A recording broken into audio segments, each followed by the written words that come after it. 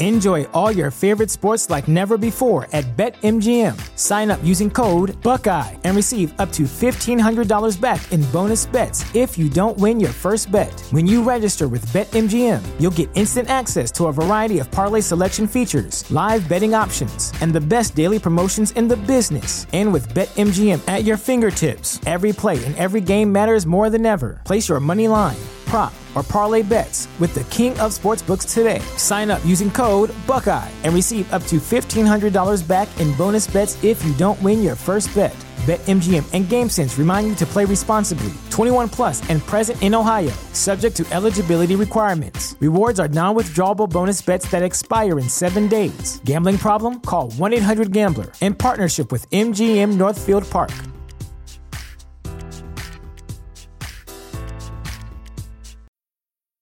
When it comes to weight loss, no two people are the same. That's why Noom builds personalized plans based on your unique psychology and biology. Take Brittany. After years of unsustainable diets, Noom helped her lose 20 pounds and keep it off. I was definitely in a yo-yo cycle for years of just losing weight, gaining weight, and it was exhausting. And Stephanie. She's a former D1 athlete who knew she couldn't outtrain her diet, and she lost 38 pounds. My relationship to food before Noom was never consistent. And Evan, he can't stand salads, but he still lost 50 pounds with Noom. I never really was a salad guy. That's just not who I am. Even through the pickiness, Noom taught me that building better habits builds a healthier lifestyle. I'm not doing this to get to a number. I'm doing this to feel better. Get your personalized plan today at Noom.com. Real Noom users compensated to provide their story. In 4 weeks, the typical Noom user can expect to lose 1 to 2 pounds per week. Individual results may vary.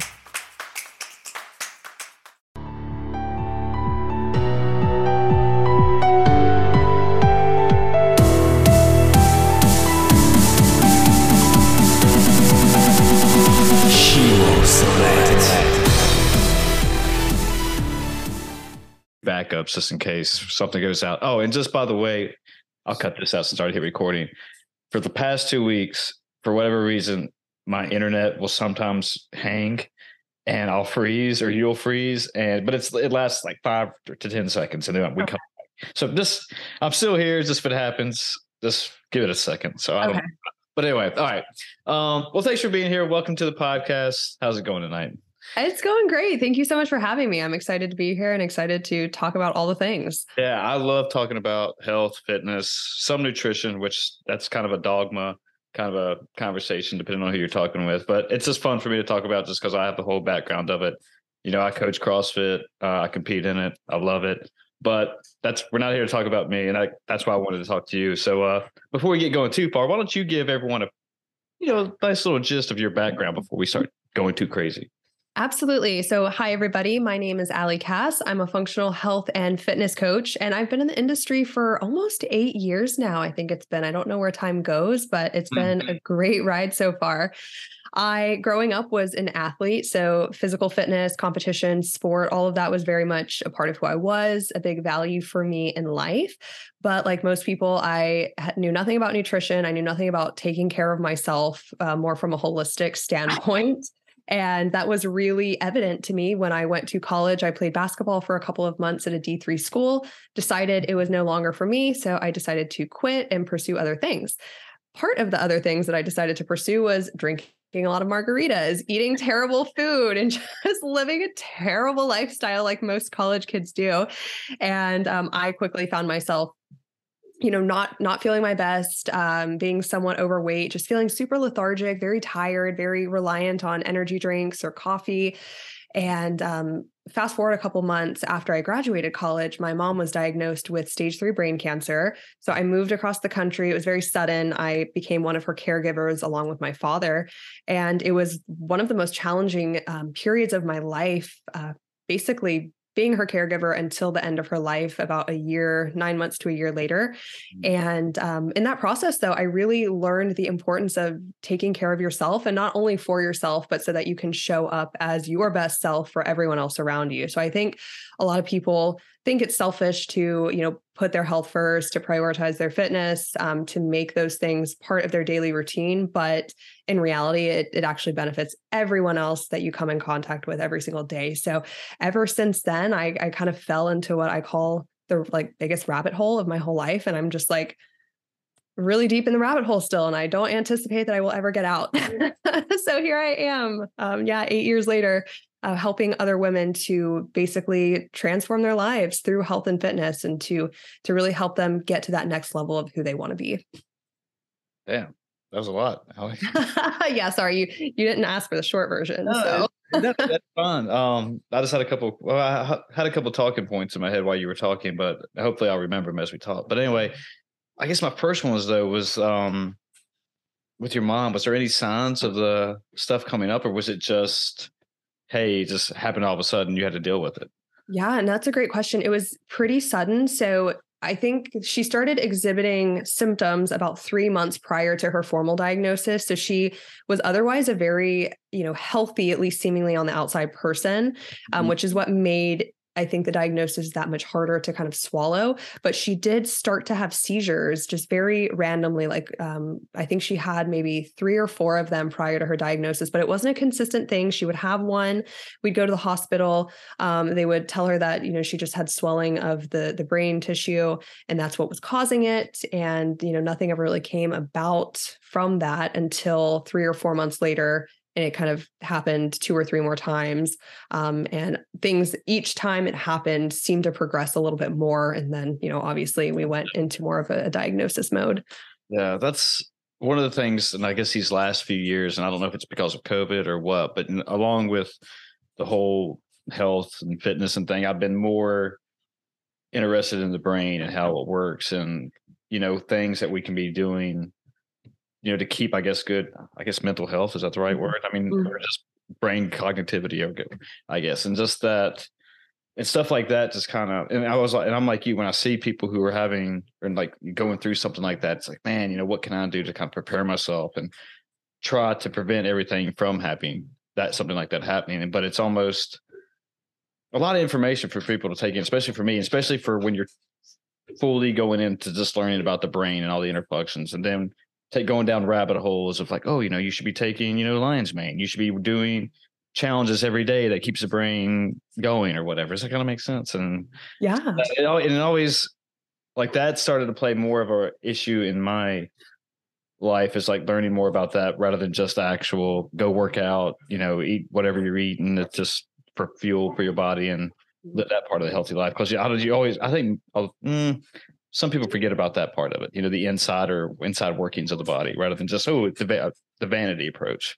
100%. Yeah. No, that's really all about that's the approach I take now. So when I started getting into this field, I had a trainer and a coach who convinced me to go into bodybuilding, and it was great at the time, but I very much started in that kind of place of vanity, body transformation, all of that, which was all fine and great. And that's still part of what I do, because that's what a lot of women want. But my goal when I have someone come in as a client is to, educate them on really what's going on underneath the hood, and educate them on the fact that, it really doesn't matter if you have a 6-pack or you look a certain way, if you're not feeling and functioning your best, and we're not also setting you up to have optimal health from a longevity perspective, then what's the point? Who cares if you look great, if you don't feel great, and if you don't have that foundation to, potentially have at least better quality of life for the long term, and even extending the life. But especially when you talk about the brain and how nutrition, how exercise, how sleep, that was one of the things when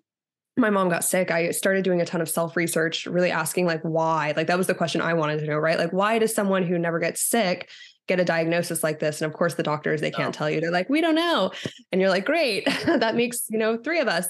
So, I started really looking even as deep as environmental toxins and all the things that we either expose ourselves to by choice or that we're exposed to in our environment, how emotions, beliefs, past traumas, how that affects us at a physiological level, and how, all of that really interplays to basically affect your health one way or the other. Yeah.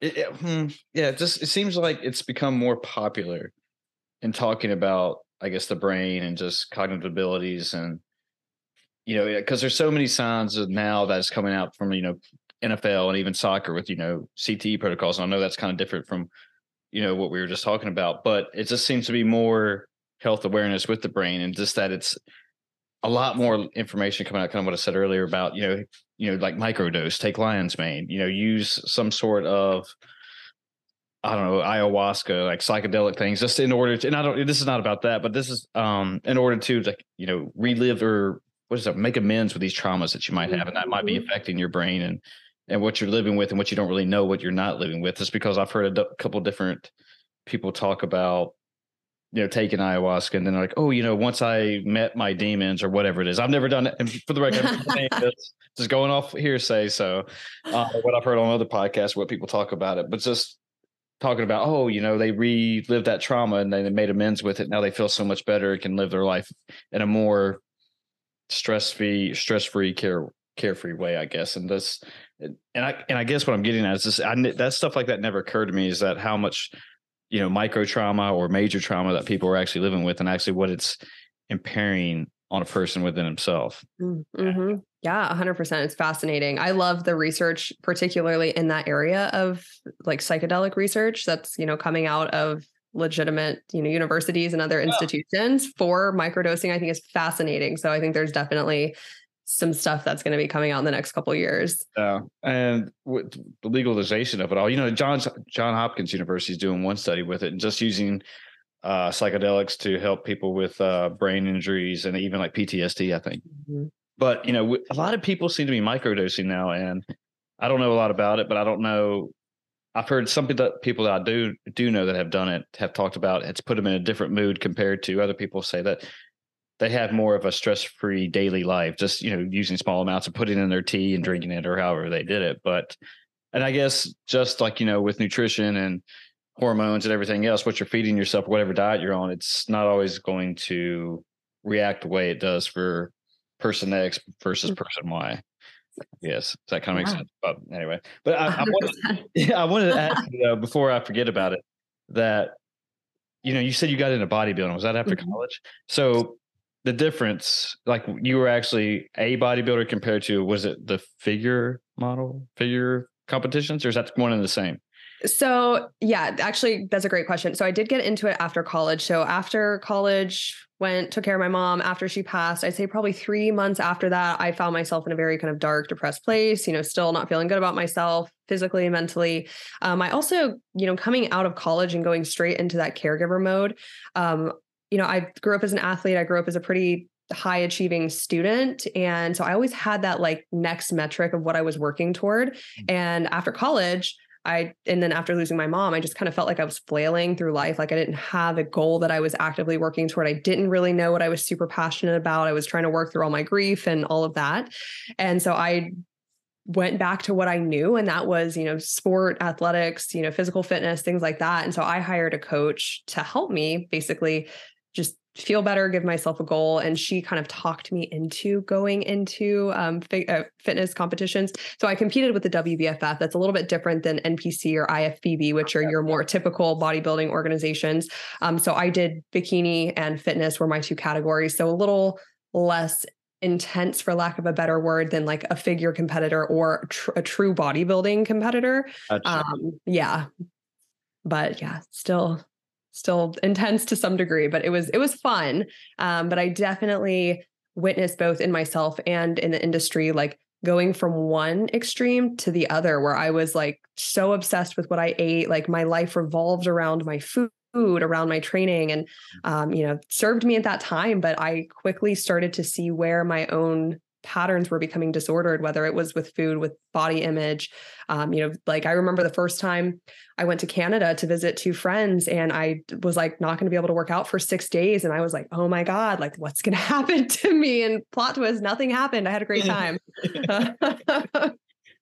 So going back a little bit though, I mean, you said you played collegiate basketball and then you got into this. Did that kind of meet the same needs as you got from playing collegiate basketball, I guess? You got the same competitive kind of thing, and you wanted to have, I guess, the same type of performance mode, that athletic mindset, that competitive mindset. Is that kind of, did it meet the need, I guess, or meet the of what you want? Yeah, no, that's a great question. Okay. At that time, it definitely met the need. So for me, like I wanted something that I could laser focus in on and just, show up to the gym, get in my zone, get in that rhythm. For me, it was like meditation. It was almost like going to therapy, going to the gym, I'm sure you know about that. And so in that sense, having that discipline and that structure to kind of guide me and to create that mental toughness was definitely kind of one and the same. Now, I will say it was definitely different going into a sport where you're judged on aesthetic versus performance. So, I played basketball, I did volleyball, I ran track in high school. And so, everything was performance based. So that was a little different. And, that's something that still to this day I kind of miss, is that performance aspect.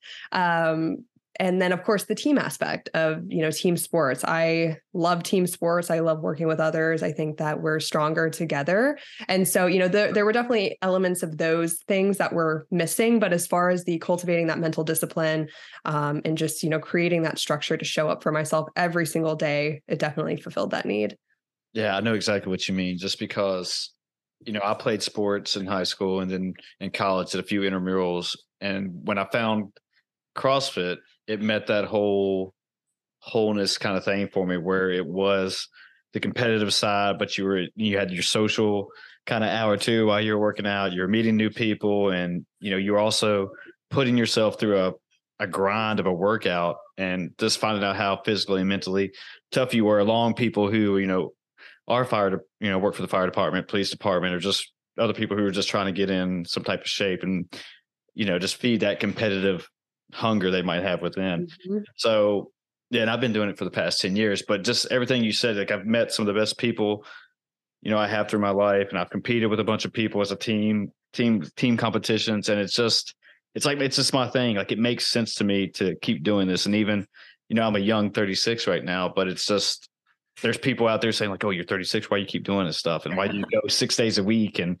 it's like, well, I mean, not only just from the physical standpoint, but we've kind of been talking about this whole time, is just the mental thing of it, though, is just that, man, if I didn't do it, I don't know what I would do. I mean, like, I think about that a lot, that, when I leave my 9-to-5 job, going home, it's like, what am I just going to go home and sit there and watch Netflix and eat Doritos? I mean, I guess I could take up golf again or something, but I mean, it's just like, this is my thing, just because it's like an all-in-one compass of, like, just like I said, the physical, social, getting your stress out, having bro conversations with the boys and just throwing back a little bit. And so, yeah, and I get what you mean. Just, moving into something like that, it's like, thank you. This is like, where would it, and I kind of wonder, like, where would I have been if I wouldn't have found it? I mean, I think I still probably would have been working out on campus, I guess. I mean, I still worked out, don't get me wrong, but it was just not on campus, but in a traditional gym.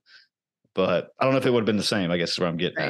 Yeah. Right. Yeah. No, I mean, there's definitely, I love going to the gym and just knocking out a workout, but there's definitely something about having that supportive environment to like push each other, to cheer each other on. And I've admittedly never truly done CrossFit myself. I've done some similar iterations. I'm open to it though. So maybe I will try it in 2023, but I do like, that is something when I see the CrossFit community, I think is awesome, because like, even though you're competing for your performance, like, you do still have that team environment, and there is that support and that camaraderie. And I think that, we're social creatures. So I think that when you can bring that element of fitness in with the community aspect, it just makes it that much more powerful. Yeah, it's one of the things that, I mean, I advocate obviously for CrossFit a lot on here. And just like I said, just with everything, that it's been my thing, but ultimately I don't really care. Quite, CrossFit's always got a bunch of, I guess, shade thrown at it, I guess is a good way to put it. But I mean, ultimately, like, and people think that I think if you don't do CrossFit, then I won't like you or whatever. And it's like, and that's not what I try to say. I just like, CrossFit has worked for me, and it's, made me the person I am today, as far as mentally, the best shape of my life, I guess you could say. And that, and I guess my point is that, if, as long as people are moving and doing something that's making them happy and being healthy and not complaining, that I don't care what it is, whether it's, Zumba, yoga, just running. I mean, hell, I love all that stuff. I've done all that stuff when I was teaching on campus and stuff. And it's fun. But so, yeah, I guess that's just my point. It doesn't have to be CrossFit. It's just like, do something. Like, if you're not healthy, find something that will make you healthy in a way that you want to be, I guess. And all about that too.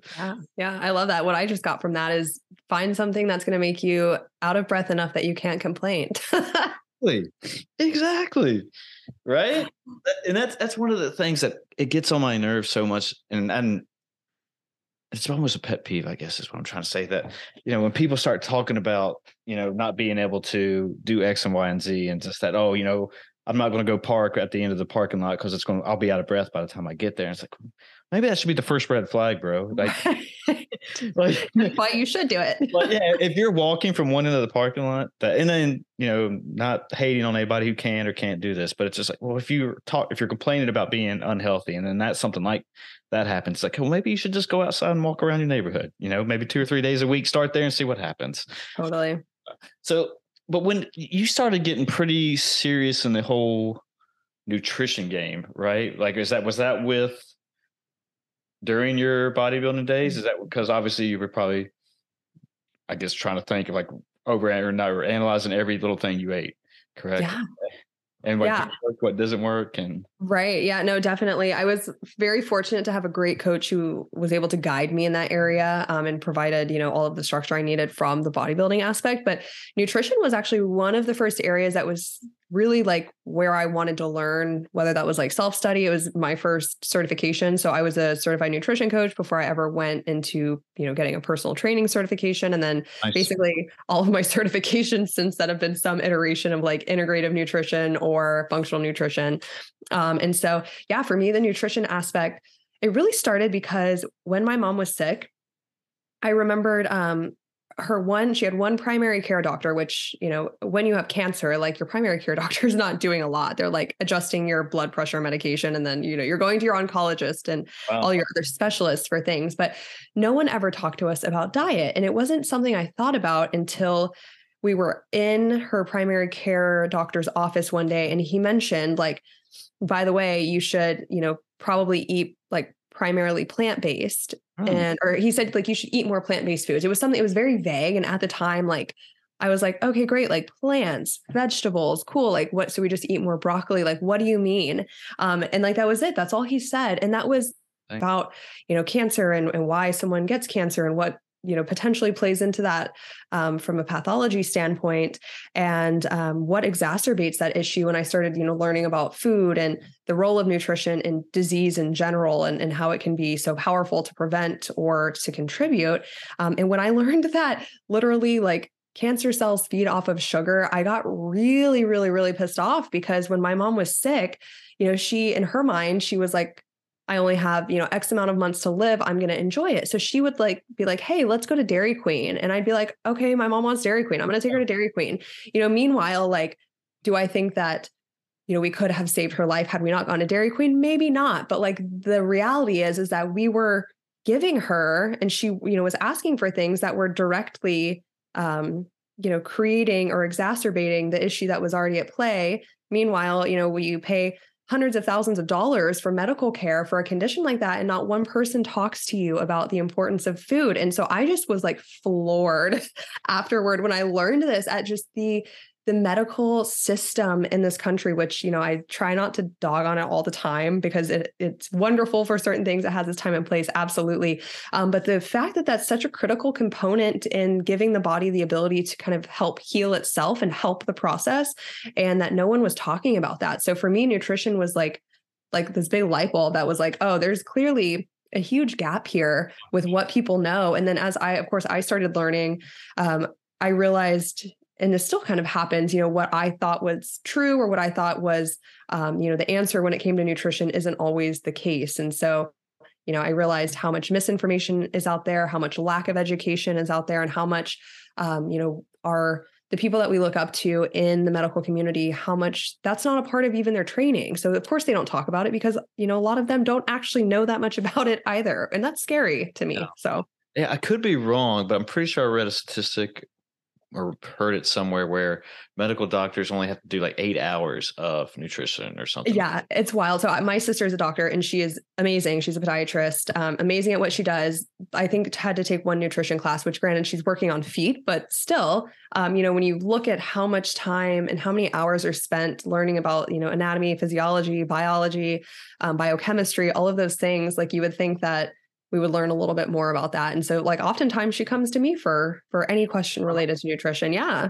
Yeah, it makes it doesn't make any sense to only do 8 hours, just because of so much information and studies that are coming out now about how much what you're putting in your body plays into, like we said kind of early in the podcast, just what's going on with inside the body. But, and then plus, people like you, I mean, I'm glad you're out there and you're studying it and learning everything, because it's always changing, and that it's hard for me. Like took me a while, but I figured out what works for me, as far as like, I mean, I look at food as fuel, really. I've never been a foodie. I've never been one of those guys that had, just give me some meat and some fruit. I'm usually pretty happy. Right. I mean, I don't know. I've been trying meat and fruit lately, and this is maybe a side tangent here, just because I've been listening to Paul Saladino and these carnivore guys that talk about all the meat, and then how vegetables are kind of, they don't want to be eaten now.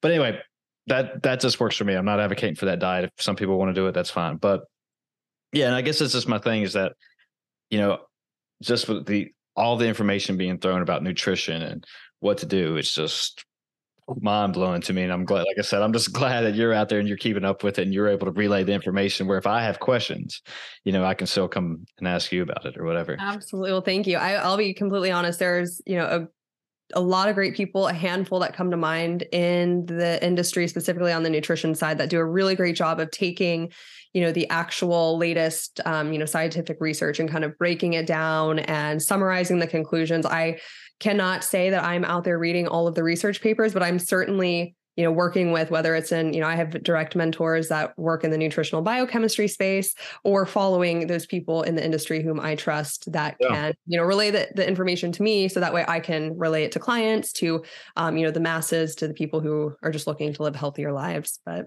yeah, earlier in the podcast, and I think you said you kind of geared everything towards women, right? And helping women out with their goals and nutrition and whatever it is. Is there a reason why you you solely focus on women, or is it just? Yeah, no, that's a great question. I do primarily work with women. I've worked with men in the past, and I'm certainly open to it. No, I think it's because as a woman, I have that shared experience with women. I know for a lot of the women I work with, we go really deep, not only in, the fitness, nutrition space, but I encourage clients to share whatever is going on in their life, whether that's, in their career, in their relationship, because for me, it all impacts, the stress levels that they're dealing with, their lifestyle, what they're choosing to do, what's feasible for them, what's capable for them, and all of that. And so for me, I have just found that women tend to gravitate to me more so than men for things like that. And it probably has something to do with, my marketing and my branding and all of those things. But yeah, no, with my women, I like to make it a safe space, as cheesy as that sounds. But I'm like, I am not a therapist, but if you have some shit that's been going on, I hope I'm allowed to say that on here. Yeah, okay.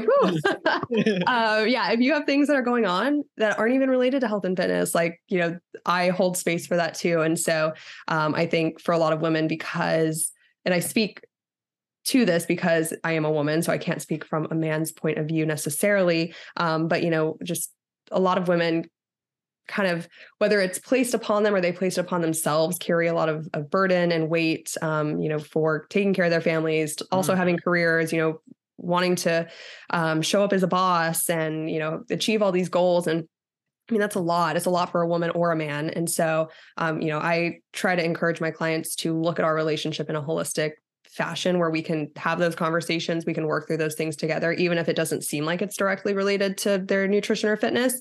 In my opinion, it all is. Well, yeah, I mean, and I can relate to that a lot, just because in my experiences, when looking at people for advice or whatever, based on whatever it be, new training program, nutrition, X, Y, and Z, like, you just don't want to, okay, maybe this is personally speaking, I just don't want to go to a person and just say, hey, give me the training program, or hey, give me what diet to do.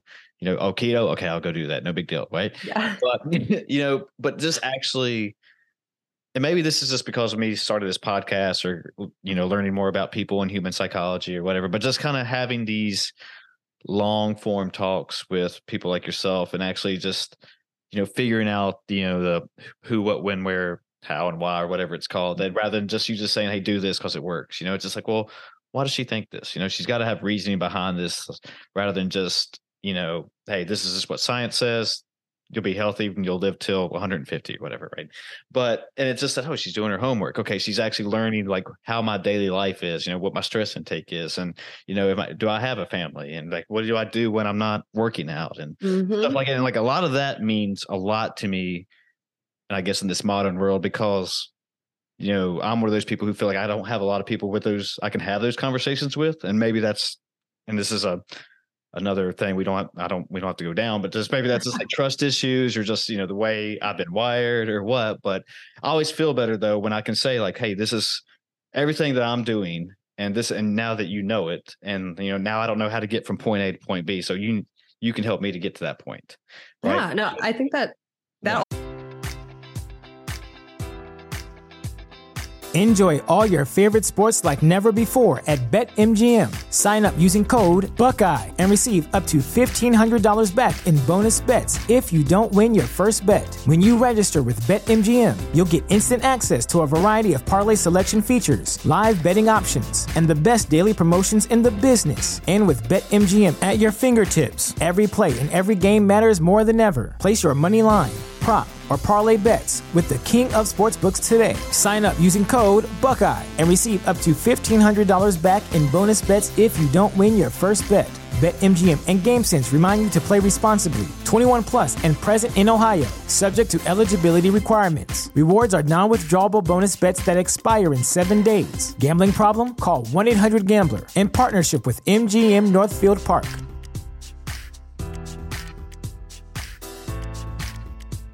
Say goodbye to your credit card rewards. Greedy corporate mega stores, led by Walmart and Target, are pushing for a law in Congress to take away your hard-earned cash back and travel points to line their pockets. The Durbin-Marshall credit card bill would enact harmful credit card routing mandates that would end credit card rewards as we know it. If you love your credit card rewards, tell your lawmakers, hands off my rewards. Tell them to oppose the Durbin-Marshall credit card bill.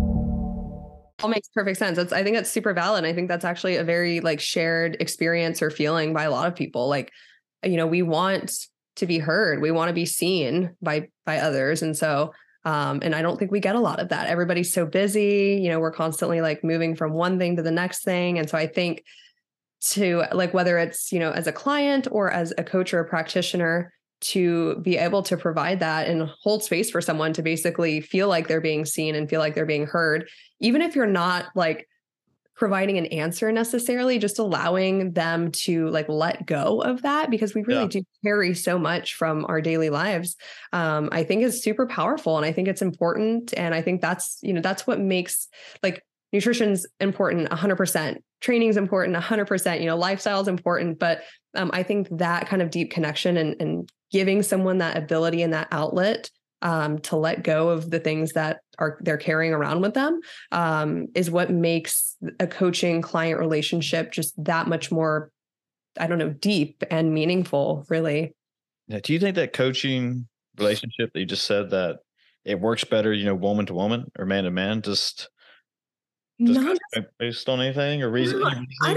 I don't think so. I think it depends maybe on a couple things. So potentially, I think regardless of whether it's woman to woman, man to man, woman to man, I think that it has to be someone energetically that you vibe with, that you feel safe with, that you feel comfortable with. And that doesn't always happen right away. But so for instance, people are always so what's your process when you start working with people? And I'm like, well, first and foremost, we have a phone call because I want to make sure I'm a good fit for them and they're a good fit for me, not just skill set wise with what I can help them with, but if they just don't vibe with me or vice versa, then I don't think we're going to get the most out of the relationship. So I think that sitting down and having a conversation like you and I are having, and getting to know the person is super important. And so, I honestly, I love masculine energy as well. I'm also, I tend to stay in that space a lot of times. And so my mentor right now is a man. He's not my health coach per se.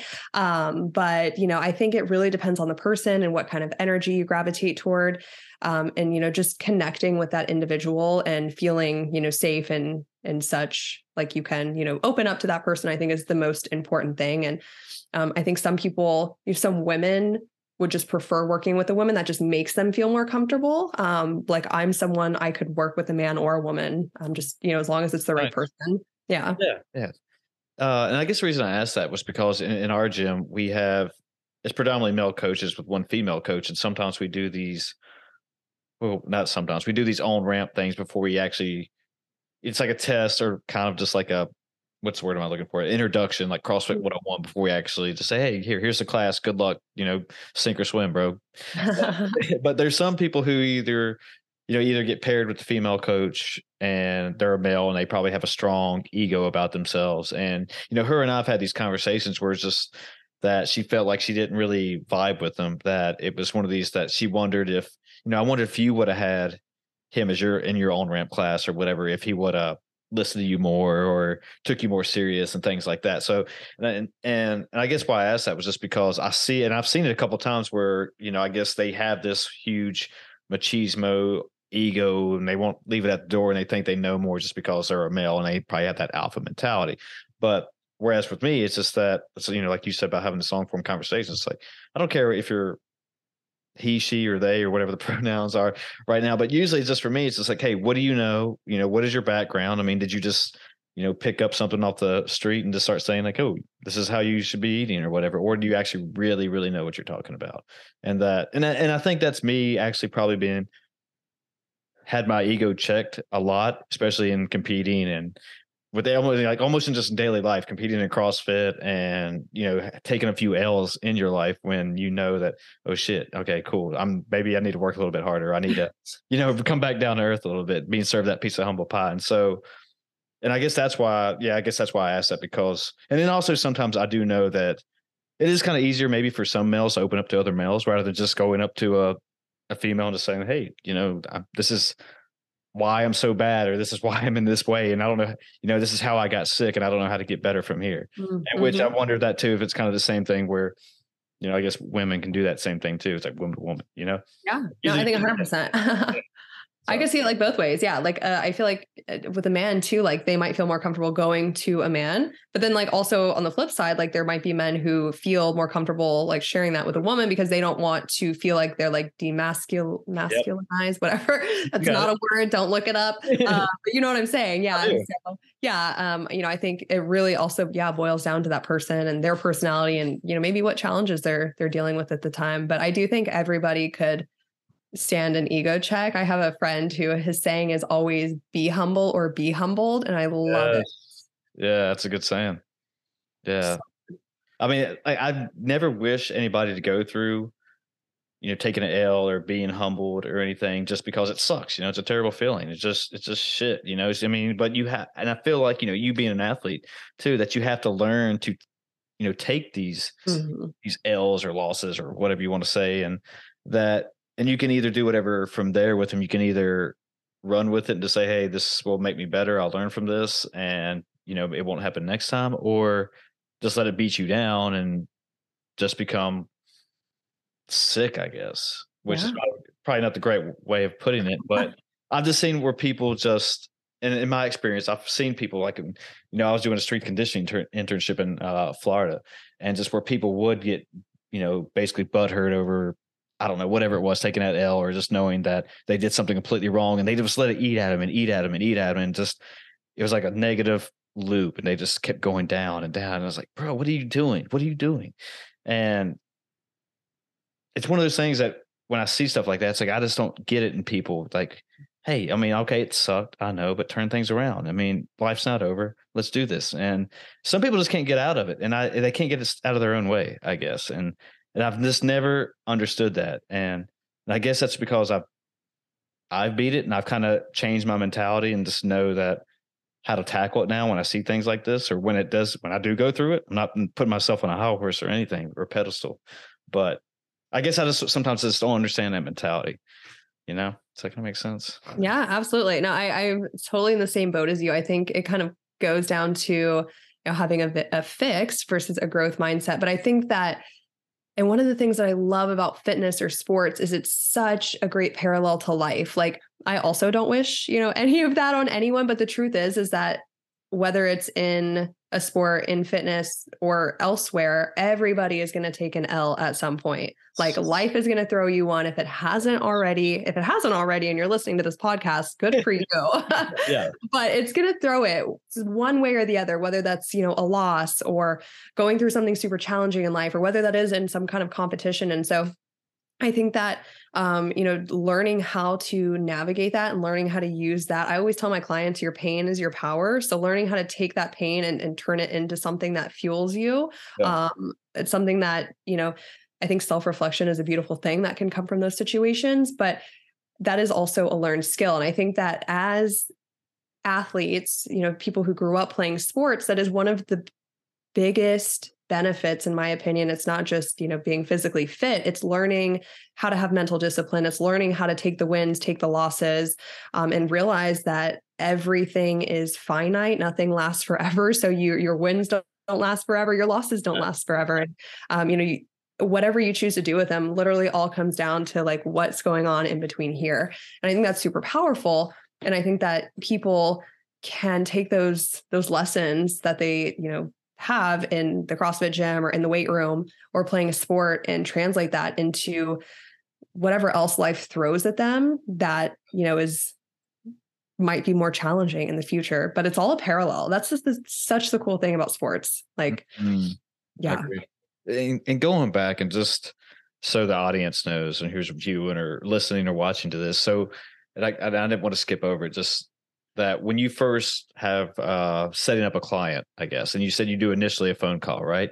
And so once you figure out like, hey, I probably can help this person, that what's the next step? I mean, you just start to learn, hey, what do you like to eat? Do you have any food allergies? What's your training like? I mean, just so people kind of get a sense of, and I know I think you said you've talked about that plenty of times before, but it's okay. Yeah, so the audience kind of knows like, hey, who's never heard of you or whatever before. Right. It's like, hey, what am I getting into here? If I want to go. Yeah. We do the phone call, some kind of conversation. If we both determine it's a good fit and we want to move forward, I have a pretty lengthy intake process. So, I have my intake form like most coaches do. It's very much like going to your doctor and filling, for the first time, they give you like a stack of new patient paperwork. Mine's not as scary, but it is. It's all, health history based, nutrition, wellness, lifestyle, all of those things. I ask a lot of questions. So we'll do like a dietary assessment. We'll keep a food journal for 4 to 5 days, just so I can get a sense of where someone's at. And I always encourage clients to, like, I actually had a new client today who was like, I might change what I eat a little bit. And I'm like, no. Like, I want you to just do what you normally do. Like, there's no judgment here. Then the more accurate of a baseline I can get, the better I can create a plan that's going to help you. So I have, a lengthy intake form. I have a couple of additional assessments that I like to give people just to gauge things like gut health, hormone health, things like that. Obviously, if they have other health challenges present, we talk about those. Yes. If they have lab work from, other doctors, I do have a third-party lab company that I can get labs done for clients. It's not typically the first thing I go to because I like to be mindful of, financial commitments and all of that with people. But if they have lab work that they've gotten done from another doctor or practitioner, we can certainly look at that as well. And basically we take all of this information, we'll do things too, like their check-in photos. We'll look at actually like what's going on with their biometrics and all of that.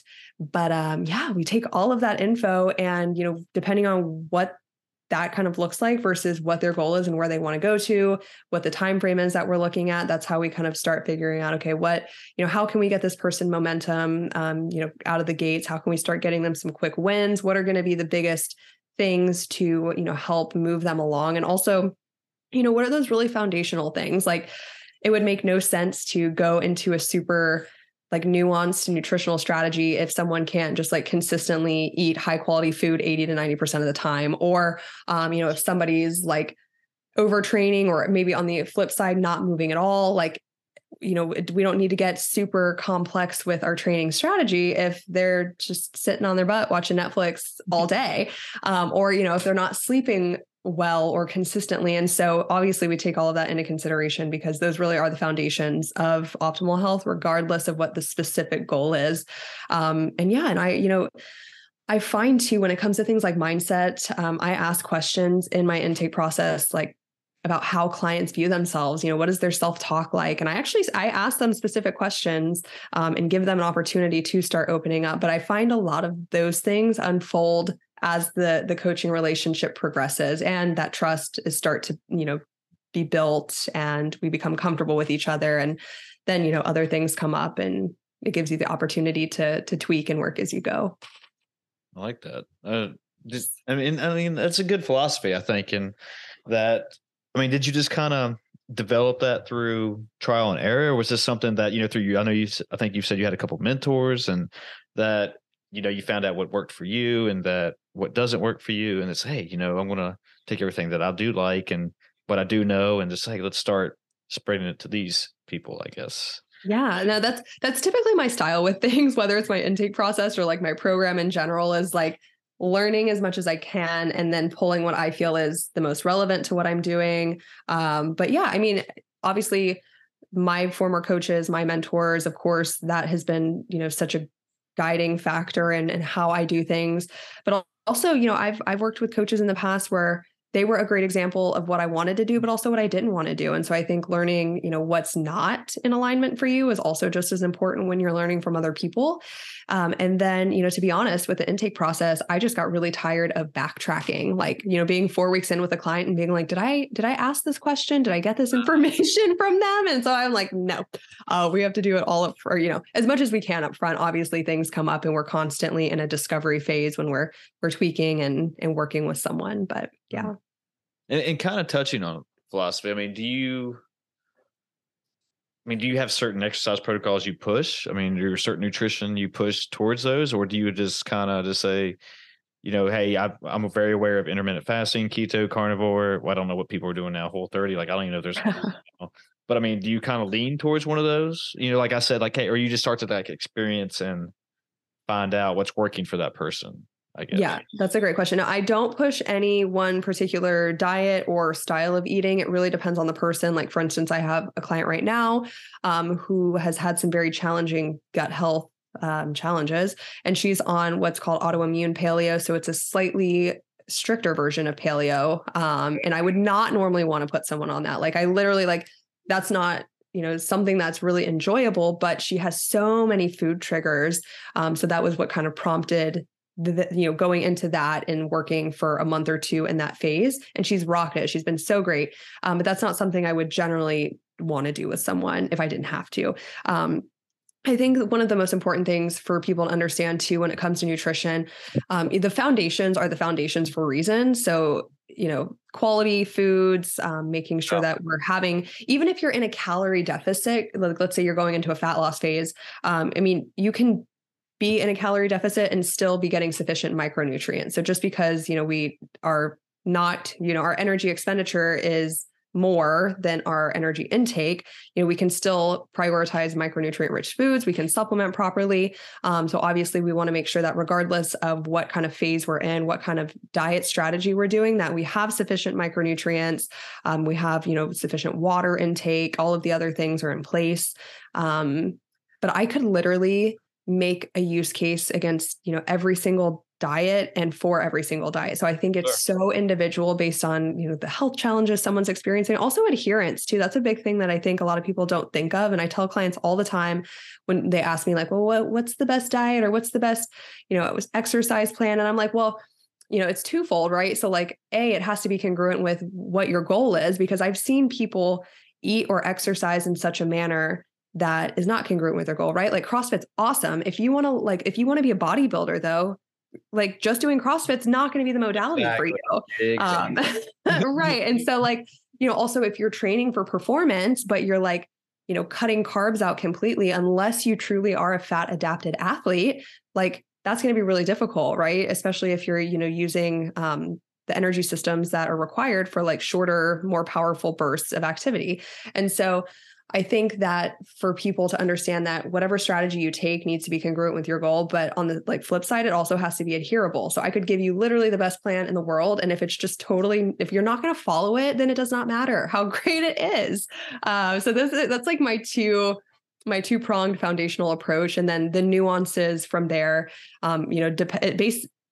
it's based on basically how well someone can adhere to something, and if I truly feel like it's a fit. So I think you talked earlier on education sort of, and like people understanding, why behind things. And I'm a big proponent of that. Like for clients to ask me why I try to explain it to them, but I'm like, if you ever feel confused about why we're doing it, ask me, because if I can't give you a true answer of why we're taking a certain approach, then I'm not a very good coach. But also I think that people are more empowered to do what they need to do when they understand why they're doing it. Yeah. And talking on education, and it was 2016 or 2017. And when I started to that's when I guess I started getting more serious about my nutrition, because I was about 5 or 4 years in CrossFit. And also I just wanted to lean out for whatever reason. I was kind of going through a tough, to be honest with you, I was going through a breakup, and she broke my heart. So I was like, I'm going to lean out. It happens to the best of us. Don't worry. Okay. So anyway, and so I worked with, and I don't know if you've heard of them, but Renaissance Periodization. I think so. Yeah, they're big in like the CrossFit, and I think they have done like some swimsuit competition people. Anyway, they were just a whole nother nutrition kind of people. And so when I started working with them, that, I did the whole cut lean diet thing template or whatever. And they gave me this thing like, hey, you're supposed to only eat like 4 ounces of protein for breakfast and whatever it is for lunch. And that was like my first mind-blowing experience when I saw like weighed by chicken breast. I was like, all right, this is probably about 4 ounces. And it was like, 8 or 9. I forgot what it was. And I was like, oh, that's not even close to what I thought it was.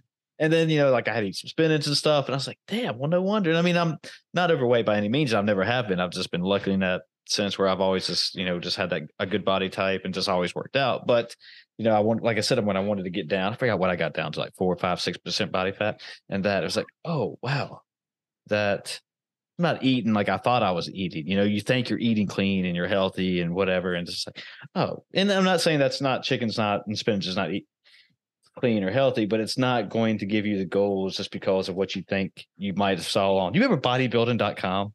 Yeah. Oh my gosh. Yes. Okay. So they're still around too. Oh, are they? Okay. Well, I don't want to put them down because I used them a lot in college, and I don't know where they got their information from, if it was just random people who would post up, but it was like, oh, this is the Bible right here. Whatever they're doing, whatever they're saying, I'll eat. If I eat cans of tuna, I'm going to be, look like, I don't know, Arnold Schwarzenegger, I guess.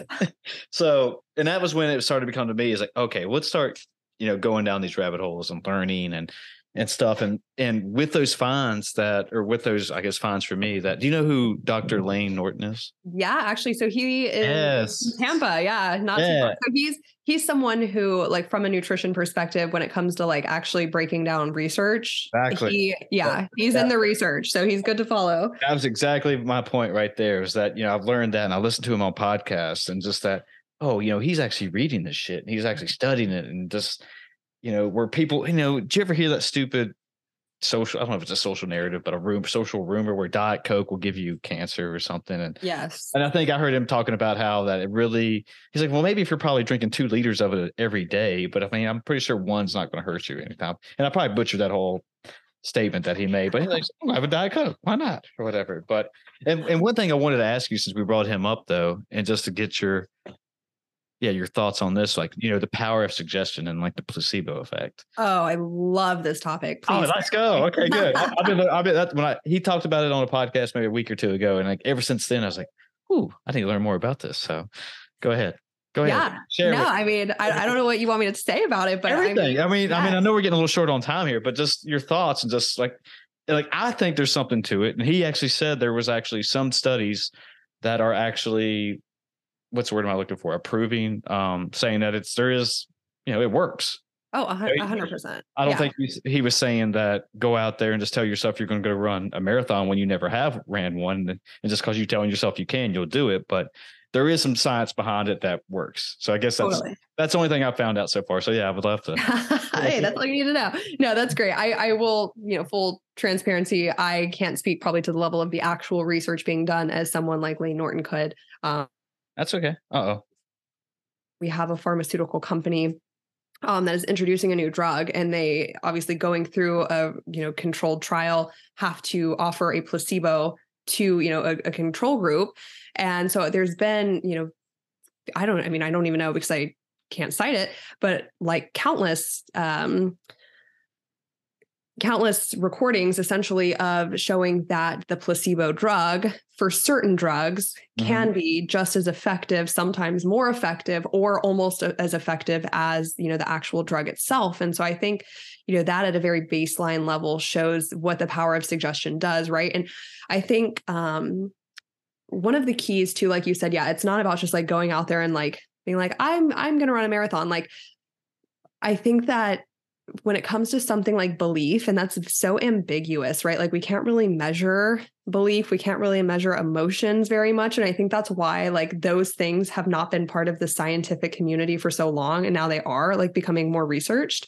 But like there has to be some, true level of belief, like at a very deep subconscious level, right? So like if you think about it from a perspective of medicine, in my opinion, why a placebo drug can work so well for people is because people trust doctors, right? Like we look up to the medical establishment. So if a doctor or someone who's administering this drug whom we trust, we think they're an expert, they know all these things, we just kind of release that control almost to them. And they tell us that this is the drug that's going to heal us, even if it's a sugar pill. Like we already like that suggestibility where we are primed, our brains are primed to receive that suggestion.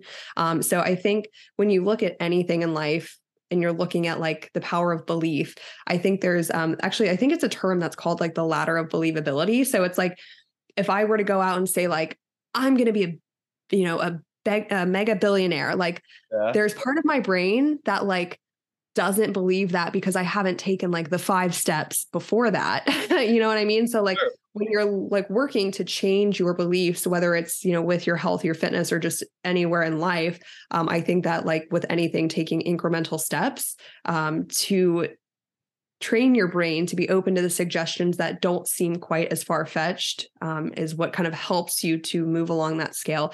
There was a researcher, he's still alive actually, Bruce Lipton. He has a book called The Biology of Belief. It is amazing. Please write it down, read it. Right now. And he was a professor, PhD researcher, and he was like one of the first people to kind of be on the forefront of, I think, the placebo effect, the nocebo effect. So that's kind of the opposite side of the coin.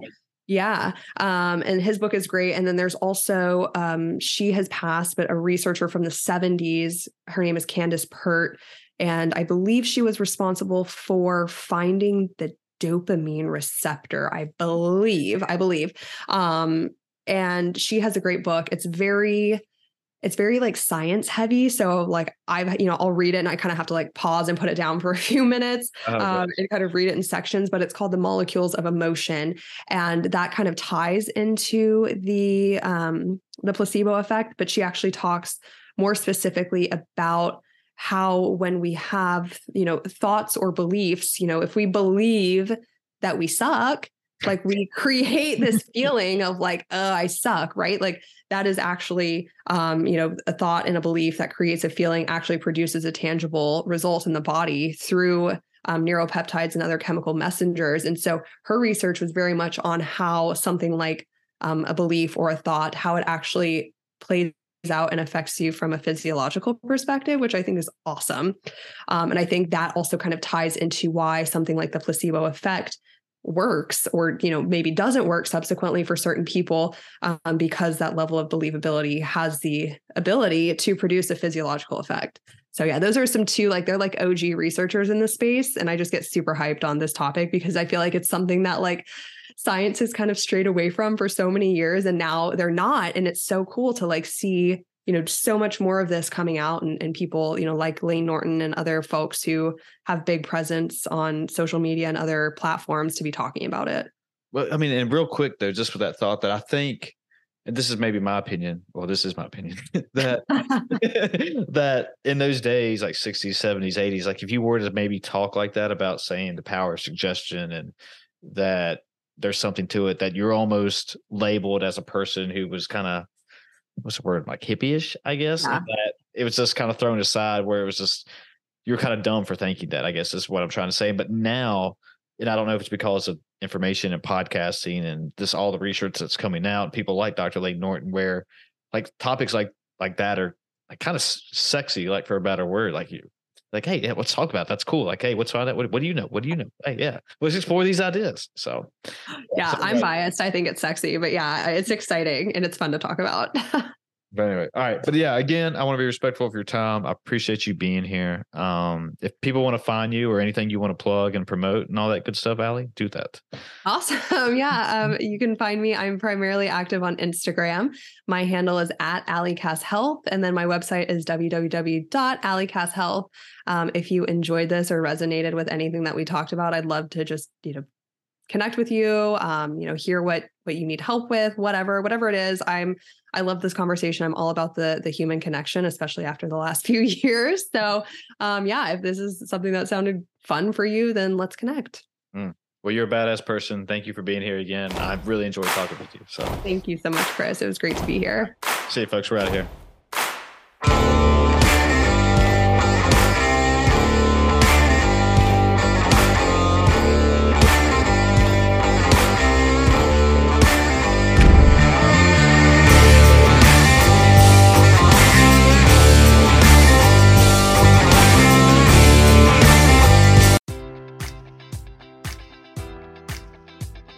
Enjoy all your favorite sports like never before at BetMGM. Sign up using code Buckeye and receive up to $1,500 back in bonus bets if you don't win your first bet. When you register with BetMGM, you'll get instant access to a variety of parlay selection features, live betting options, and the best daily promotions in the business. And with BetMGM at your fingertips, every play and every game matters more than ever. Place your money line, prop, or parlay bets with the king of sportsbooks today. Sign up using code Buckeye and receive up to $1,500 back in bonus bets if you don't win your first bet. BetMGM and GameSense remind you to play responsibly. 21 plus and present in Ohio, subject to eligibility requirements. Rewards are non-withdrawable bonus bets that expire in 7 days. Gambling problem? Call 1-800-GAMBLER in partnership with MGM Northfield Park.